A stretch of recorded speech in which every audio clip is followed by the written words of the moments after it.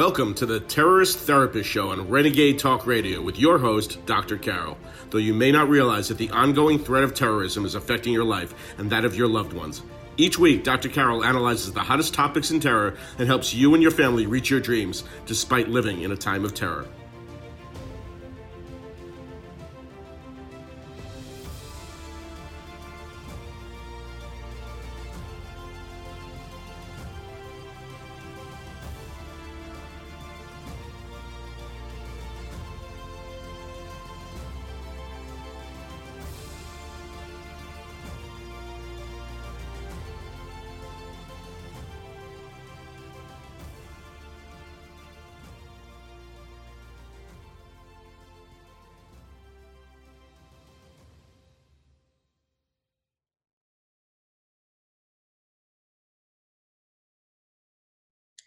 Top 10 ways COVID-19 impacts terrorism.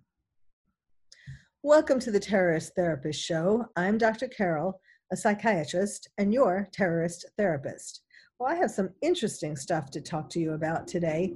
I've been doing some research, and there are amazing ways that COVID-19 impacts terrorism. I mean, I've talked about this in earlier podcasts to some degree, but this goes deeper and also compares it to, unearthed some really interesting facts. So, and I guess the bottom line to this is we are not thinking so much in America. Most people are not really thinking or worrying about terrorism. But certainly in Europe, there have been an increase in terror attacks during the pandemic, and we might soon be seeing exactly what they have been going through. And because in some of the ways that I'm going to be talking about today, the terrorists have taken advantage of the pandemic to be better able to attack in Europe. So we kind of need to know these things, even though, we need to not forget about terrorists, because terrorists aren't forgetting about us. So the last time that the world had a pandemic as global as this one was in 1918 and 1919, as you know, an influenza pandemic, which is often referred to as the Spanish flu. Now, of course, that is several decades before our modern age of terrorism, but there are some very interesting parallels, things that happened then that are happening now. So, for example, there was a rise in anarchy during the Spanish flu, and it culminated in the Wall Street bombing of September 16th, 1920. Very interesting, because of course we are seeing a lot of anarchy now. There are interesting ways of looking at the pandemic. Of course, in regard to terrorism, of course, terrorists are affected by it too, just in somewhat similar and somewhat different ways than we are. And a lot of terrorist organizations are going to be susceptible to infections, just like we are. They are human, even though they don't necessarily act human all the time, like when they're plotting attacks and attacking. But they are also disrupted by some measures, social distancing measures and interruptions in supply chains and transportation and things like that. Of course, the terrorists who are in more remote locations, the hills of Pakistan, for example, are not going to be as affected. They're not living as close together necessarily as some of us. Some of them are living close together, all huddled in one cave. So the risk of infection by COVID wouldn't deter a terrorist attack in the final phases. So, for example, a suicide bomber would not be concerned that he would get sick on the way to blow themselves up.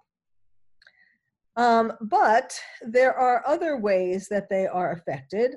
Some terrorists are not uh, wanting to expose themselves unnecessarily to COVID, either because, just like us, either because, we don't want to be contaminated, we don't want to die, unless you're a suicide bomber, of course.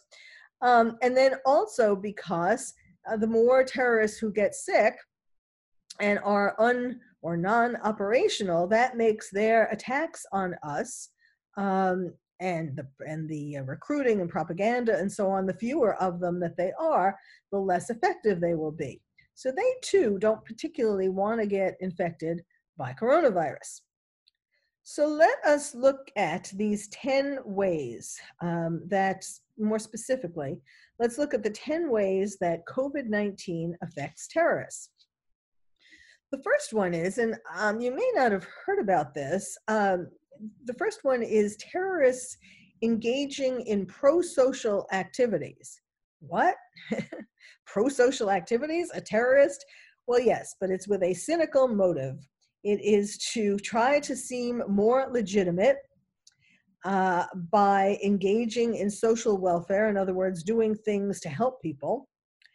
Also, it is to get positive attention to these organizations and highlight the inadequacies of the local government. So in other words, if terrorists are doing something to help people during COVID-19, whereas people are thinking that their government is not doing squat or not doing enough, it makes the terrorists look good. And here are some examples. In Afghanistan, the Taliban has promised safe passage to healthcare workers crossing their territory, and they have engaged in their own public health information campaign to counter the virus, and they've provided some healthcare services.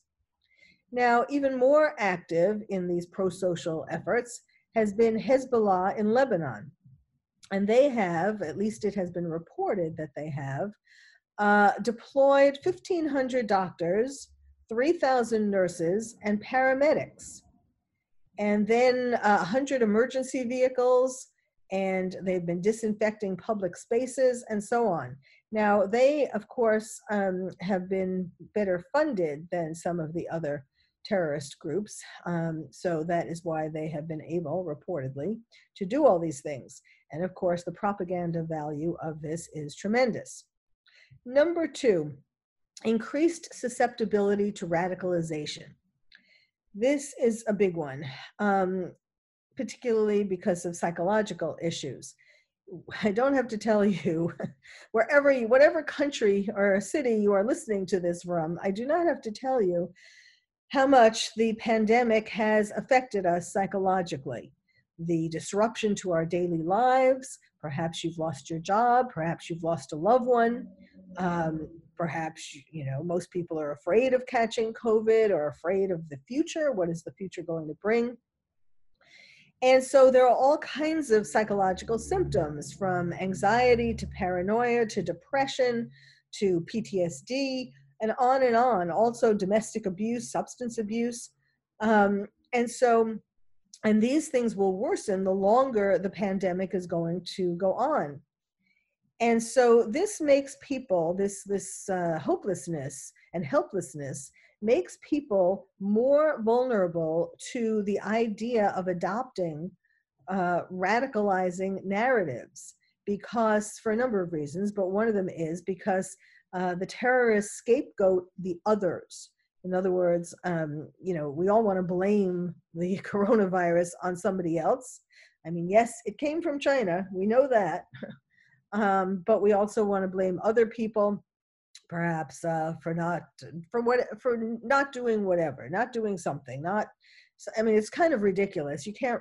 The only people to blame really at this point are the Chinese, who hid the virus and may have even, of course, concocted it. But in any case, the idea of scapegoating others is very, very attractive.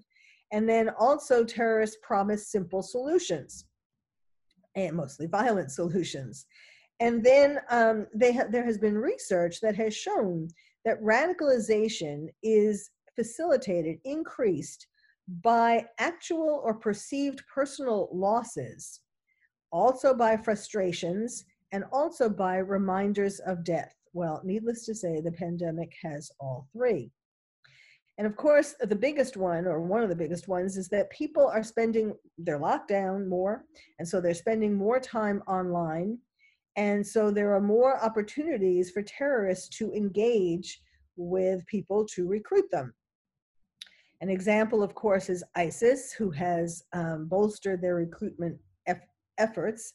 And one way that they've done this is to use hashtags related to COVID-19 to redirect people on the internet to jihadist propaganda. Also, there is the ability of terrorists to prey on our uncertainties and anxieties and disruptions. And one way that they're doing that is to claim certain, well, to define, to come up with explanations for COVID that might be appealing, like, spreading propaganda, basically, or spreading conspiracy theories, like, for example, claiming that COVID-19 is a plot by Islam's enemies, or also ISIS and Al-Qaeda are saying that COVID-19 is Allah's wrath against the corrupt and the non-believers, and it can only be stopped by increased adherence to true Islam.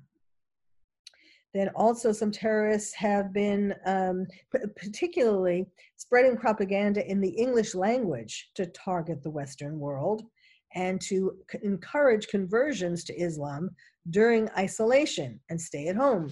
I mean, what better time to convert than if you have nothing else to do while you are forced to be locked down. So all these things make a very poisonous combination. And the increase in activity online on extremist platforms has been the result. And there has especially been an effort to recruit young people. Also, because of the lockdown and isolation and so on, there's less of a chance that behaviors associated with radicalization will be noticed by other people. They don't get to see you. You're in your home or your cave. And so people, who might be able to intervene and notice that somebody is getting radicalized won't see you, or won't see the terrorists, won't see the new recruits. And one way that they have been able to monitor this or know that this is happening is that the United Kingdom has a PREVENT program, which tries to pick out, get people who are getting radicalized. In other words, there are referrals sent to the PREVENT program. People who think that they know somebody who seems to be getting radicalized gets referred to the PREVENT program. And that the number of people who have been referred has dramatically decreased. Well, let's stop for now. When we come back, I will get on to number 3, the third reason for why or ways COVID-19 is impacting terrorism. And as you can tell, it is not really to decrease terrorism. I'll give you a, spoiler alert. None of these are to decrease terrorism. So stay tuned, and I'll be right back. Welcome back to the Terrorist Therapist Show, where we're talking today about the top 10 ways COVID-19 impacts terrorism. So we're up to number 3, a rise in anti-government attitudes. Now, there are 3 parts to this. First, the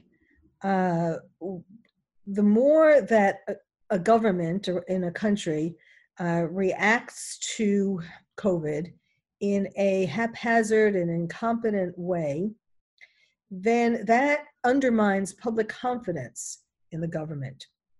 So, for example, going back to the pandemic of 1918, they found that there was a link between areas most affected by the pandemic and increased support for the Nazis in Germany in subsequent elections in the 1930s. The second part of this reason or way that terrorism is impacted is that um, the the terrorists have particularly pounced on governments who have been, you know, making the public feel more frustrated by their draconian rules. And certainly in the United States, we are certainly feeling this. Of course, it's worse depending upon where you live, but it's, you know, and it varies. I can't even keep track in California. They keep changing it. I'm telling you, the governor changes the rules more often than he changes his underwear. And he's a total hypocrite, as I'll tell you in a minute. So the terrorists are using the fact that people are getting more frustrated with all of these mandates to promote their conspiracy theories. So, for example, in North America and Europe, we have some conspiracy theories that say that China, well, we know China we know China is responsible. That's not actually a conspiracy theory, but they're saying China, Bill Gates, Big Pharma, or others are responsible. And in Europe, in the United Kingdom, they had a conspiracy theory that 5G transmission towers were responsible for spreading COVID-19. Another example, well, these conspiracy theories, I mean, some people just kind of laugh at them and don't believe them. But of course, other people do believe them, especially when they're vulnerable, because they don't really understand, you know, our world is being turned topsy-turvy. So it's a time when people are trying to look for explanations. And so that's when conspiracy theories are much more able to take root. So what this conspiracy mongering, even if it doesn't result in new recruits by itself, it still can mobilize other extremists. You know, for example, a good example of this is what happened in April of 2020. There was a train engineer, Eduardo Moreno, and he purposely derailed a train because he was hoping to crash it into the US Navy hospital ship Mercy, which was docked at the port of Los Angeles. And he claimed that he did this on purpose. It wasn't an accident. He did this because he wanted to draw attention to a COVID-related conspiracy that he was trying to get people to believe. And that was, he believed that the ship, the Mercy, was actually not there to help people, but it was to take people, COVID-19 victims, the people who were sick, to Guantanamo Bay in Cuba, not to cure them, but to take them to Cuba. The third part of this rise in anti-government attitude reason is that the more the state expands into our everyday life, the more we get frustrated and angry. And listen to this. In 1918, during that flu pandemic, there was an anti-mask league. How do you like that? See, we're not the first to come up with this. I don't know that we have a league, but certainly we have lots of anti-mask people. And it was formed in the United States. It organized large public protests and even led some opponents of enforced mask wearing to attempt the bombing of a public official. Now, you know, there are similar kinds of things happening, and just to be clear on my view of all of this, I'm not necessarily in the anti-mask league, but I am very much against all of these mandates because it's getting us to be like 1984, George Orwell's 1984. It's taking away our liberties, and I think that people just should have the choice. If they want to wear a mask, if they want to stay 6 feet apart, if they want to take a vaccine, that's going to be a whole other thing. I'm sure I'm going to be doing lots on that down the line. But if they want to, I'm telling people not to cancel Thanksgiving because you know, there is no reason to have to cancel Thanksgiving. You can do Thanksgiving in a very safe way, and canceling it is one more loss that we feel and makes us more depressed add that to the list of losses that we've already had. So there's an article that just came out about hypocritical leaders who refuse to obey the COVID-19 rules. I love this. I actually tweeted about this. It lists, I've known about a lot of these, but it kind of puts them together in one article. So it's sort of overwhelming. These people who are making the mandates, making the rules, telling us to stay home, wear masks, and so on, and they flaunt the rules. So the latest example is California Governor Gavin Newsom. He can't be out of office soon enough for me. Although he's making these really strict mandates, he was seen, and thank goodness photographed, and photographs surfaced. He was seen recently at a large birthday dinner at a restaurant called the French Laundry in Napa Valley, California. And he and his wife were at a large table full of maskless lobbyists, and also which included doctors from different medical organizations. And they were not sitting 6 feet apart. It's just, so that really has really been an embarrassment for him. But he still has gone on to make rules for us peons. Then we have New York Governor Cuomo, who's even worse, rarely seen in a mask, but his Twitter feed keeps telling everybody to mask up. He actually is responsible for more deaths than any other state. And the New York Times says that it was because of this that the coronavirus has been seeding throughout the US. Then we have Governor Cuomo's brother, CNN host Chris Cuomo, who, his wife has been showing pictures of what she's doing, maskless, with a personal trainer, all kinds of things, not paying attention to the rules that they are making for us. Nancy Pelosi, you may know, was seen getting a haircut at a salon in California when salons were supposed to be closed. Senator Dianne Feinstein has been walking maskless. She was caught walking through an airport and also in the hallway of the Capitol. Washington, D.C. Mayor Muriel Bowser went to Delaware for a Biden victory party and didn't follow quarantine protocols when she returned to D.C. Chicago Mayor Lori Lightfoot announced a new lockdown, told everybody to cancel Thanksgiving. And meanwhile, she had been seen whooping it up in the streets, maskless, shouting through a bullhorn, and so on. This was a Biden victory party. By the way, Biden, as of the time that I'm doing this podcast, Biden has not officially won, just in case it's not clear. The election has not been called officially. Then we have Senator Chuck Schumer, who also partied for Biden, maskless. So again, these hypocrites, when people see hypocrites like that telling us what to do, really restrictions we don't want to follow, and they flout them, then that is how terrorists get in. That makes us frustrated and angry, and stop believing in our beliefs, and that makes it opens the door for terrorists. Then it's number 4, inspiration for apocalyptic extremists. Some terrorists are actually inspired by the spread of the virus and the spread of death and disruption.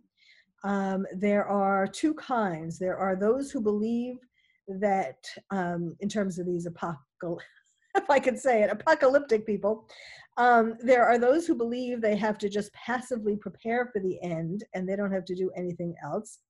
And then there are more dangerous extremists or terrorists who believe that when the time is right, they have to act to facilitate or even initiate their version of Armageddon in order to secure salvation.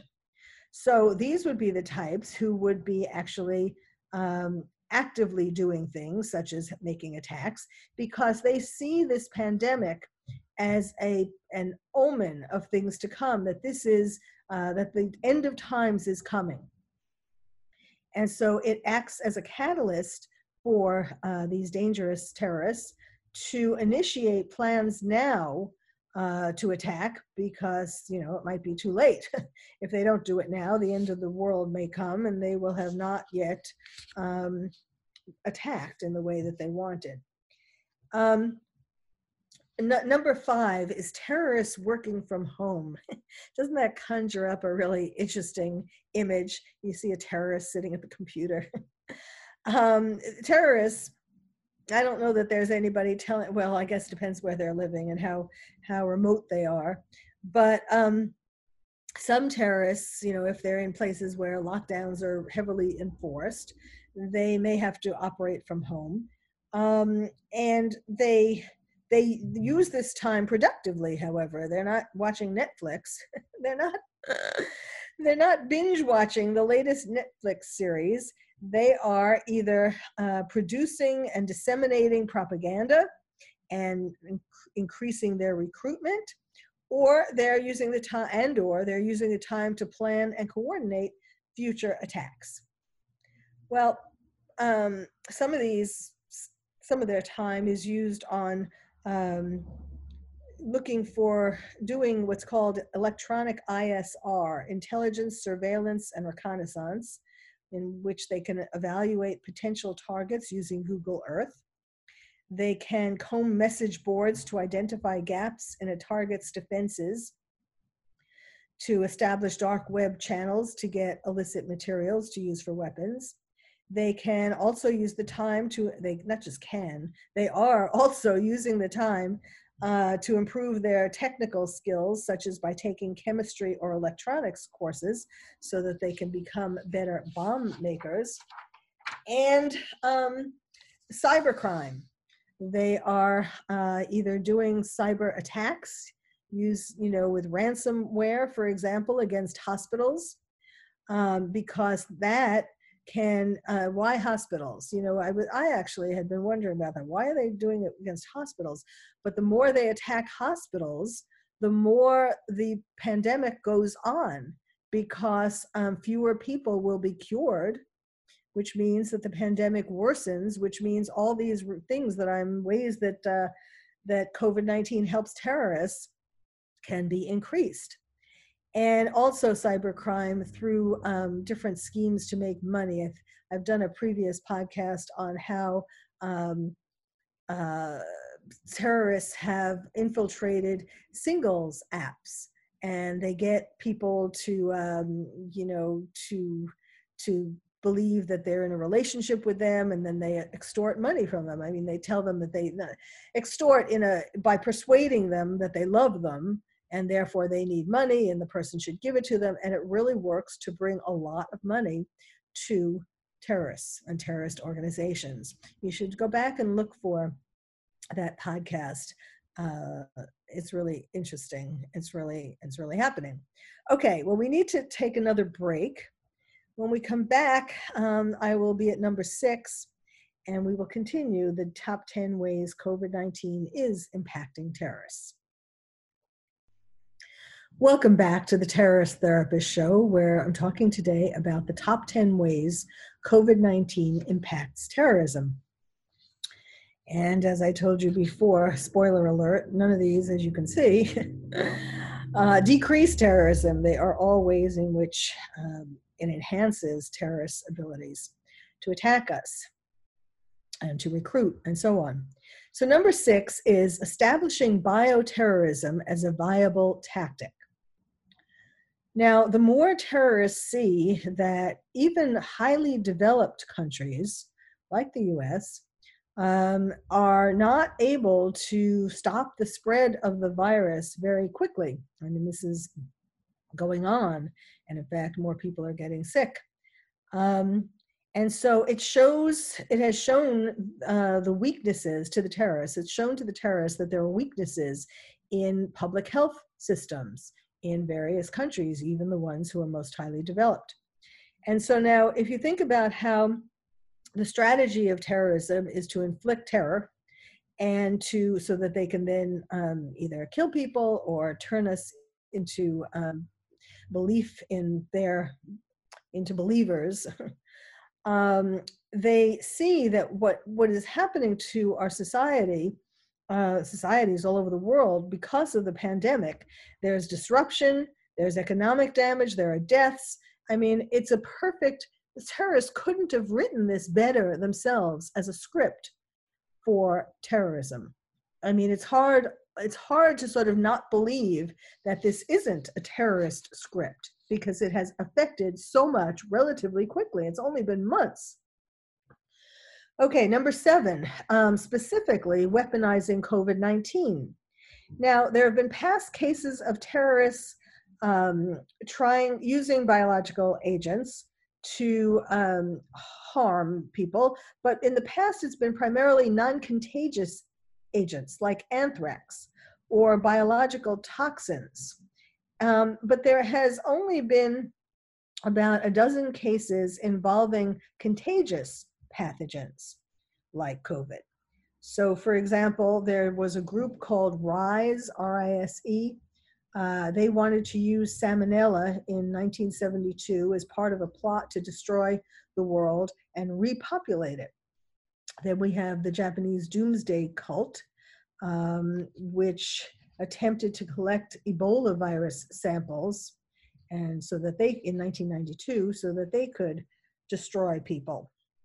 Then ISIS has expressed interest in using and trying to get bubonic plague and pneumonia plague. And so then there are 3 different ways that you can use a dangerous pathogen to infect others.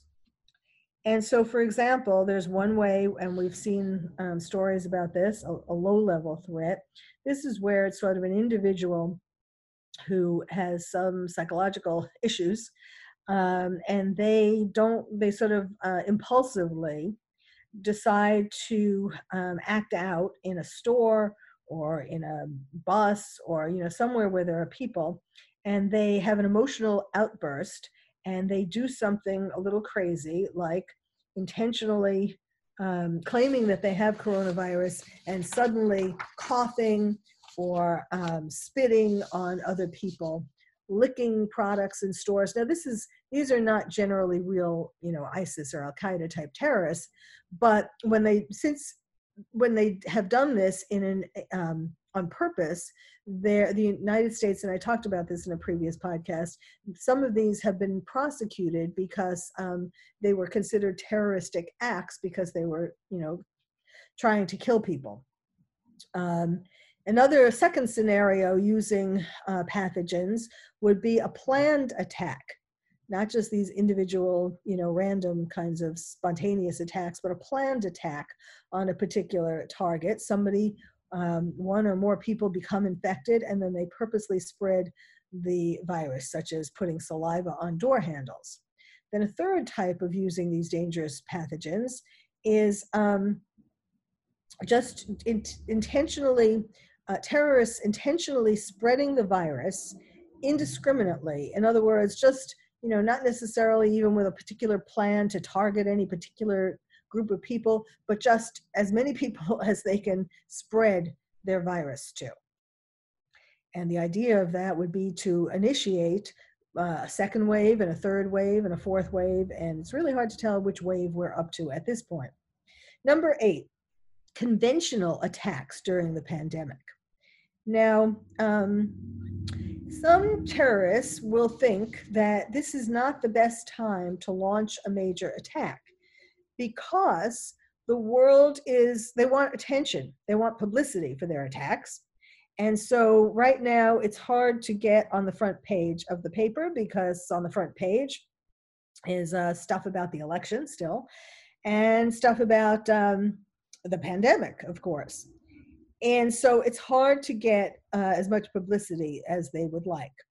Another reason why it's harder to launch a conventional attack is because the places where terrorists usually did that, airports, subways, concert venues, and so on, these are places where there are lots of people congregated, so that the attack would have a high kill value. But now these places are deserted. And the only exception, however, dun dun dun, uh, is any kind of medical facility. That's where the most people are these days, hospitals where, of course, there are people being treated for coronavirus, um, even clinics that are treating people with coronavirus. So that is making hospitals, just like with the ransomware, that is making hospitals a prime target. Then also, however, these are things in regard to mass casualty operations. These things might discourage mass casualty operations, but it does not discourage lone wolves necessarily. Then we have number 9, less secure facilities. There's a lack, or the personnel who are guarding facilities like government buildings and so on, they may remain, when it's a high value target, they want to remain, their accommodations made so that there are people there. But in less secure places, there are, and perhaps as the quarantine goes on, as the coronavirus pandemic goes on, there are people, the personnel who would be the security guards, or police, or people like that. They're falling ill. There are fewer of them. They're being quarantined. They're distracted, and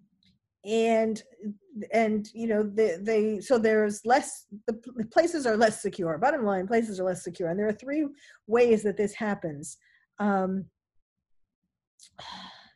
First of all, there are places.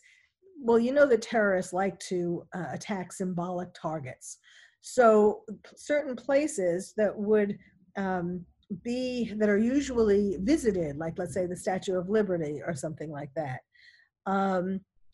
There are fewer. There's nobody. I'm pretty sure it's closed, and there are fewer people, of course, fewer personnel there, lower level of security. And so there's an increased opportunity to attack these high-profile targets. Also, there are places that have less security where there wouldn't be a place where you could kill a lot of people, but it's a place where you could get materials because of the lower degree of security. So, for example, you could take things from weapons storage areas, chemical plants, and so on. Even a store clerk, listen to this, a store clerk who might pay attention to somebody buying large quantities of peroxide, for example, are now rather distracted by their own life and by not wanting to get exposed to the people who are coming into the store and so on, and they wouldn't be as vigilant. And then the third way that less secure facilities helps terrorists is prisons.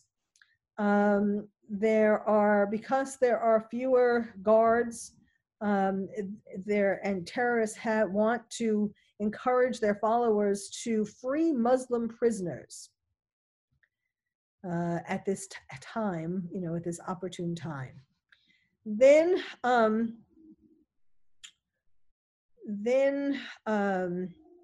there's also counterterrorism personnel. Counterterrorism distractions is number 10. And same thing, counterterrorism personnel, they are having physical and psychological effects from the pandemic. They may be falling ill, they may be distracted, and so on. They may be locked down, having to work from home. And so there are ways that, they are not able to be as on top of counterterrorism as they used to be. And that is a major problem. ISIS, of course, has already been publishing, encouraging propaganda, telling people to attack these kinds of places. Now, the bottom line, and also, of course, economic damage, there isn't as much money that is going to be able to be used for counterterrorism. So the longer term, these things that I was just talking about will have more of an impact, will have more of a way to facilitate terrorism, will help terrorists more the longer the pandemic goes on. So the years following the end of the pandemic, whenever that may be, they risk showing the impact more than right now. The economic issues, we're not going to have as much to spend, as I was saying, on counterterrorism. The terrorists will have been able to radicalize and recruit and train people to become terrorists. There will be more people who are disillusioned and unemployed and more vulnerable to recruitment. All of these things that I was just talking about, maybe they've gotten some weapons, they've spent their time, terrorists at home, learning how to make better bombs and so on. So that is when the terrorists will come home to roost. So what do we do with this information? Well, we don't take our eye off the ball and realize not that we need something else to be worried about during the pandemic, but it's better, at least if we are aware of these things now, it is not going to come as a shock. We are not going to be personally as unprepared as we would be if we just continued to delude ourselves and deny that terrorists are still a force to be reckoned with. Well, thank you for listening to the Terrorist Therapist Show. I'm Dr. Carol, your terrorist therapist. If you would like to find out more about terrorism from me, your terrorist therapist, visit my website, terroristtherapist.com. And if you're a parent or teacher and want to build stronger nests for your kids to become more resilient, check out my new award-winning book, Lions and Tigers and Terrorists, Oh My, How to Protect Your Child in a Time of Terror. It's the first and only book about terrorism for kids. You can find it wherever books are sold or directly from the publisher at terrorism4kids.com. Terrorism, 4, kids.com. I'm Dr. Carol, your terrorist therapist. Thank you for listening to the Terrorist Therapist Show on Renegade Talk Radio with your host, Dr. Carol. We hope listening to the show has made you feel calmer, more resilient, and more able to reach your dreams despite living in a time of terror. You can also check out past shows on Renegade Talk Archives for more insights.